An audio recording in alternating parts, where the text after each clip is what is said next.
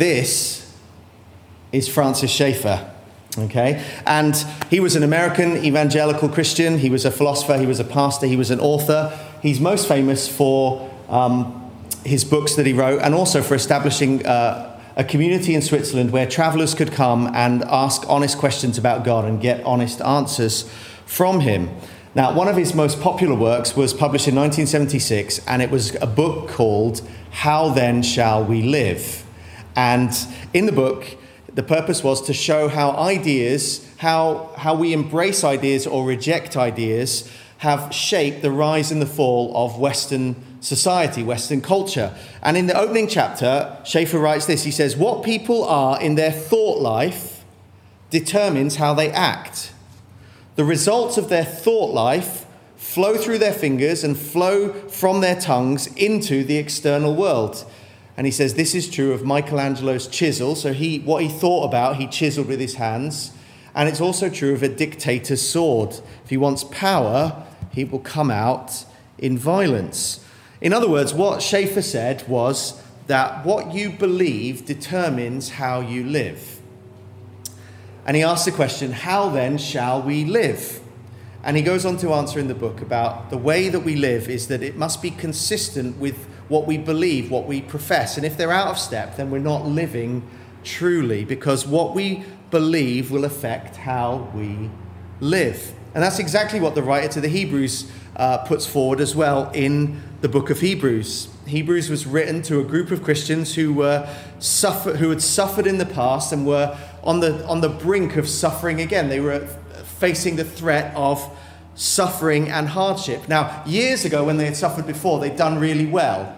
They had suffered well and they had stood firm. But now, as they face this new threat of persecution, the author of Hebrews, is worried that the suffering and the hardship has left them discouraged and weakened, and that because they faced suffering in the past and they've done okay, but they've been worn down, perhaps when they face the next bout of suffering, they might settle for a kind of a sub-Christian experience, that they might seek to compromise their faith to avoid further hardship, or some might even turn away from Christ completely. And so throughout the book, he's concerned that the Christians that he's writing to don't settle for a superficial or a shallow faith with God, a relationship with God that fits their lifestyle or their convenience.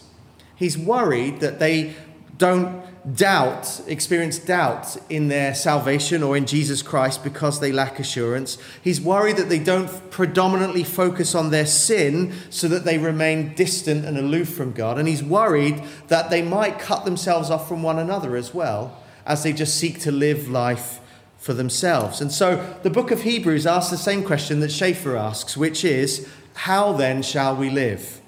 And what the author has to say, his answer that he gives us, is timely for us as we start meeting together again and as we think about what we are as a church. So if you are in this current season and you feel a bit discouraged and a bit weak because of the effects of the pandemic and the lockdown, and it can be easy for us to say, oh, do you know what?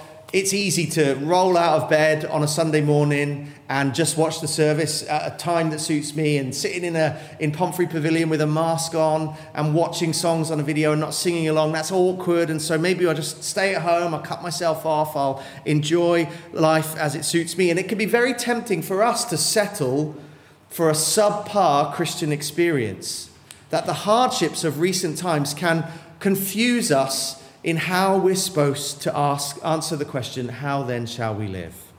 Well, the writer to the Hebrews is writing with urgency. He's writing to say from chapters 1 to 10 that Jesus is better. He's better than angels. He's better than Moses. He's better than the old covenant. He's better than the law. He's better than the temple. He's better than the sacrifices. He's better than everything else that has ever existed or will exist.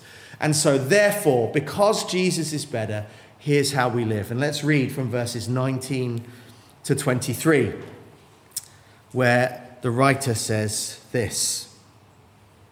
Therefore, brothers and sisters, since we have confidence to enter the holy places by the blood of Jesus, by the new and living way that he has opened up through the curtain, that is through his flesh, And since we have a great high priest over the house of God, let us draw near with a true heart, in full assurance of faith, with our hearts sprinkled clean from an evil conscience and our bodies washed with pure water. Let us hold fast the confession of our hope without wavering, for he who promised is faithful.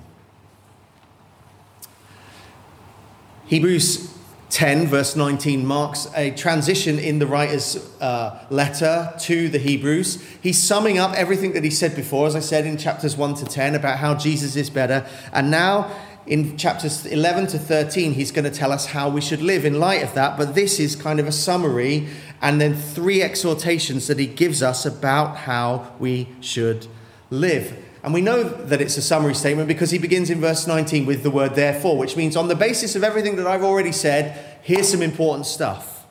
So what has he already said? Well, he summarizes it in 2 statements. He says, first of all, since we have confidence to enter the holy place by the blood of Jesus. Now, remember, this was written to a predominantly Jewish audience who would have known about the temple. They would have known about the sacrificial system. They would have known about the most holy place, that special place inside the temple where only the high priest could go, and only once a year on the Day of Atonement. And the writer now is saying, you can enter into the most holy place. You who were not allowed, who never used to be able to get near, you can come close now. And this would have been revolutionary to the Jews, because if you went into the holy place unauthorized, you would have been struck down dead. But now the writer to the Hebrews is saying, we, Jews and Gentiles as well, can approach the most holy place, that place where God himself dwells in all of his blazing beauty. We can approach that freely. We can approach that with confidence, not just boldly, as we might understand the word confidence, but we can approach with authorization, with permission. We can enter into that which was restricted. We've been given an access all areas pass. And what makes the impossible possible is the blood of Jesus. The blood of Jesus. That Jesus was obedient to go to the cross and laid down his life to obtain the right of entry into God's holy presence for you and for me. That he came to make a way for us that's new. The writer to the Hebrews says it's a new way. It's a way that wasn't open to us beforehand. It wasn't an option that was available, but it's new now. It's a new way into God's presence. And it's a living way. Because through it, we receive life. We receive the very eternal life of God and can enter into the presence of the living God. It's a qualitatively different way of approaching God. And it's not by the repeated sacrifices of blood and bulls and goats. It's through the once-for-all sacrifice of Christ, who's had his blood spilt and his flesh torn, just like the curtain was torn in two at the moment of his death. So he says, since we have this confidence, and then the second summary statement, since we have a great priest over the house of God, that he's saying that you and I, we have someone who represents us before God, someone who's made a sacrifice for us before God, someone who has atoned for us before God, and someone who ever lives to intercede on our behalf, stands in the very presence of God as our mediator and as our advocate. And because we have these two things, because we have entry through his blood, and because we have him as our mediator and our great high priest, because these two things are true, now how then shall we live? Well, 3 ways, 2 of which we'll cover today and 1 of which we'll cover next week.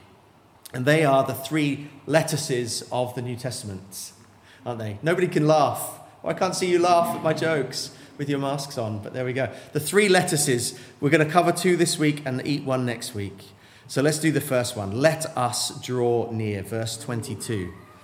The writer has a passion for us to draw near to God. He wants us in the presence of God. He's told us that in chapter 4. He's told us that in chapter 7. He'll tell us that again in chapter 11. He wants us near. As Christians, we aren't held at bay. We're not kept at arm's length from the awesomeness of God's holy presence. Think about how our experience compares with Isaiah in Isaiah chapter 6.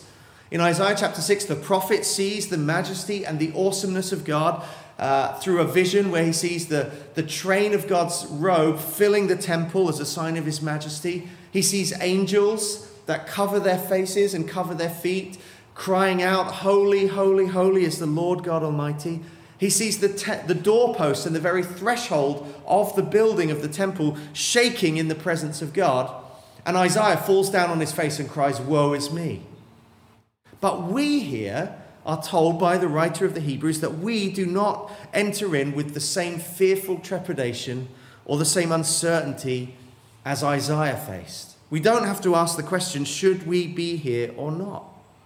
We can draw near with boldness. We have authorization. We have permission. We can come into the place of God's blazing glory, which is the last place that sinners should be allowed to be. And we can do that because of Jesus. Then the writer to the Hebrews goes on to say, we do that with a true heart, which means we do that sincerely. We do that with a single-minded devotion. We are called to abandon all of the distractions and the things that tempt us and compete for the glory of our hearts. We're to come with a full assurance of faith. When we come into God's presence, we're to come with absolute confidence in the fullness and the sufficiency of Jesus. That we abandon all of our self-effort and our self-righteousness and the merits of what we put our hope in. And we come on the basis of Jesus. So we sing that hymn that my hope is built on nothing less than Jesus' blood and righteousness. And the second line says, I dare not trust the sweetest frame. And we can sing that like, I dare not trust. But it's actually, we should sing it like, I dare not trust anything else but Jesus' name and wholly lean on him. And we come with the confidence of knowing that our hearts have been sprinkled clean from evil consciences. Our guilt is gone and our bodies have been washed with pure water. It's a picture here of the reality that Ezekiel speaks about in Ezekiel 36, where God promises that he will sprinkle his people clean and he will give us new hearts. There'll be an internal work of the Spirit that's symbolized by an external washing of our bodies through baptism. And so we, this morning, and every time we gather together as a church, we get the privilege to approach God, not reluctantly, not tentatively, not fearfully. We also don't do it flippantly or with a kind of a giddy frolic. We do it with confidence and with joy, recognizing the astonishing cost that God has gone to rescue us and to draw us near, that he's washed us, that all of the barriers that formerly hindered our access to God have been fully and decisively and eternally removed. And we draw near not because God needs us, not because he's impoverished without us. In fact, David says in Psalm 16, verse 11, that there is fullness of joy at your right hand and pleasures forevermore. We come and we draw near because it's good for us. It's for our joy. It's for our good. It's for our blessing. And so the writer of Hebrews encourages us to draw near, that we shouldn't settle for a Christian life at a distance from God or a distance from one another, but we should draw near to him on the basis of all that God has done in Christ.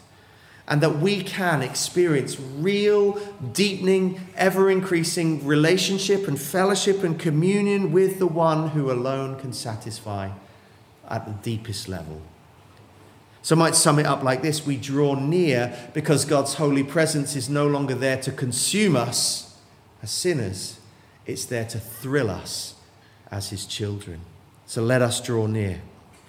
Then secondly, let us hold fast. As we said, this book was written to a group of Christians who were potentially drifting away from Jesus because of the challenges that they faced and the hardships that they were experiencing. And so he says, Jesus is better, so don't drift away, don't walk away, don't abandon your profession, don't waver, don't give in, don't give up. Jesus is better than you know, better than you can experience, better than anything else, better than everything else, past, present, and future. So then, let us hold fast the confession of our hope. That means that we are to be, at the broadest, most general level, people of the book. That we're to put our hope in what God says to us, the confession of our faith, the truth of this book. But at a more specific level, we're to hold fast what this book points us to, which is Jesus in all of his glory. And we're to hold firm and hold fast to the confession of hope in the gospel in the midst of an unbelieving world. We're to hold unswervingly to the hope that we have in Jesus, that Jesus is our Lord, that Jesus has saved us, that Jesus has saved even me, and that one day he's coming back to take me to be with him forever. We're to keep hold of that. We're to live by faith in that. Not by the sight, not by the things that we see, not by faith in what is tangible and visible now, but we're to live by faith in the things that can't be seen right now. And we're to put all our eggs in that one gospel basket. That's what he says to us. Put all your eggs in the basket of Jesus. Then in chapter 11, he goes on to give us a star-studded list of great heroes of the faith who did the very thing that he exhorts us to do.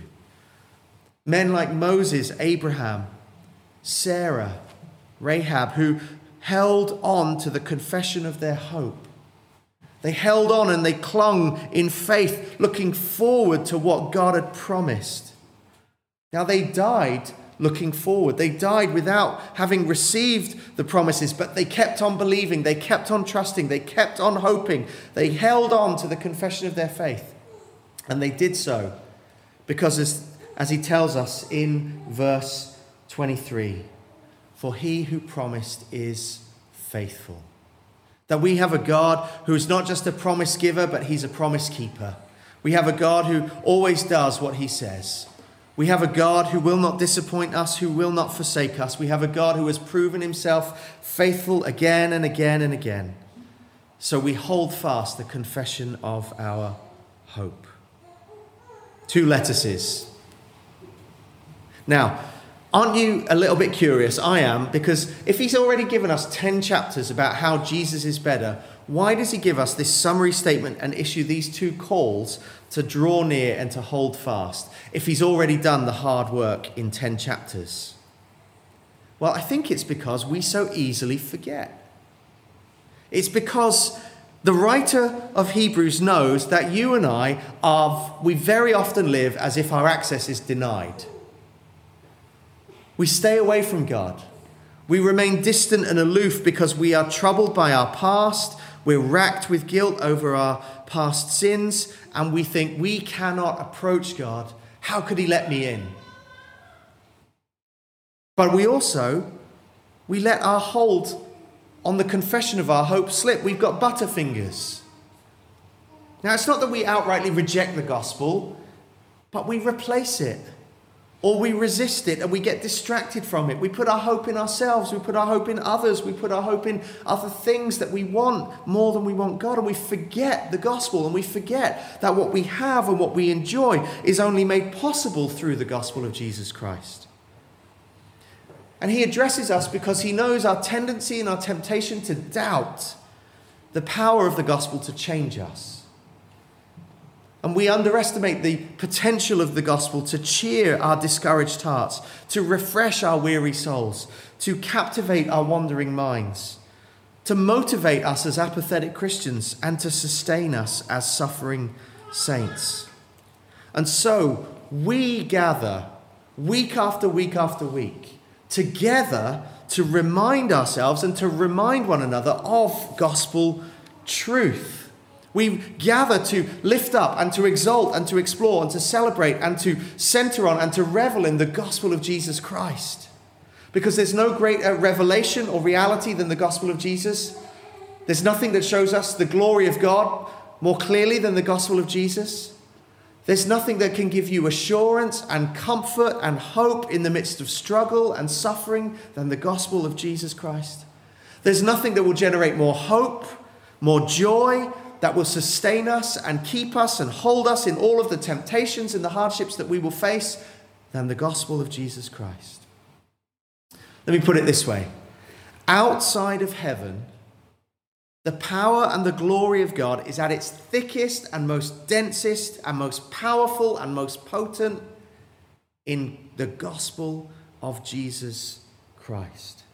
So that's why when we gather together, we're trying to do everything to focus our attention and our minds on the gospel. The call to worship is not just a moment where we say, well, we're running a bit behind, so let's help everybody find a seat before we really get started with the singing. No, when we hear the scriptures read, God is summoning us to join together as his people. It's a worship preparing moment where we receive the weekly audacious invitation to gather in God's presence, to draw near through the gospel. The songs that we sing are sometimes to help us confess our sin and our need of a saviour, sometimes to help us hear God's word of pardon and forgiveness, sometimes to reassure us of the hope that we have and our faith in Christ, always to express our gratitude and praise to him for his work in the gospel. When we pray, it's not just an empty liturgical element, but a reminder that we can, because of the gospel, we can draw near, and we can do what Hebrews 4 says. We can come boldly to a throne of grace and find mercy and help in time of need. From a high priest who is able to sympathize with us and who freely dispenses his grace to us. And we pray because, as Tim Keller says, prayer turns our gospel theology into gospel grace and experience. Then the sermon is not just the sequel to the songs, but the high point of the service. And that's not because I have a highly inflated view of myself and what I think and what I want to say, but because in praying and singing, we speak to God, but in the sermon, his word speaks to us. And he holds before us gospel realities, not just cold, hard facts about what and how and when and where, but heartwarming hope that is supposed to steady us and strengthen us and sustain us for the week when we scatter.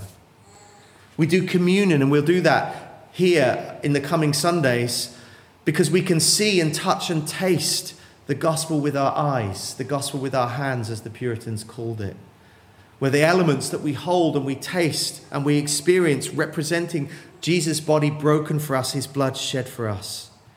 And then we close with a benediction, not because it's again a kind of a pointless liturgical element, but because we want God's word to have the last word as we scatter, to preach the gospel and demonstrate the gospel and declare the gospel to a watching world. So that's why we gather together. We gather to draw near and to hold fast.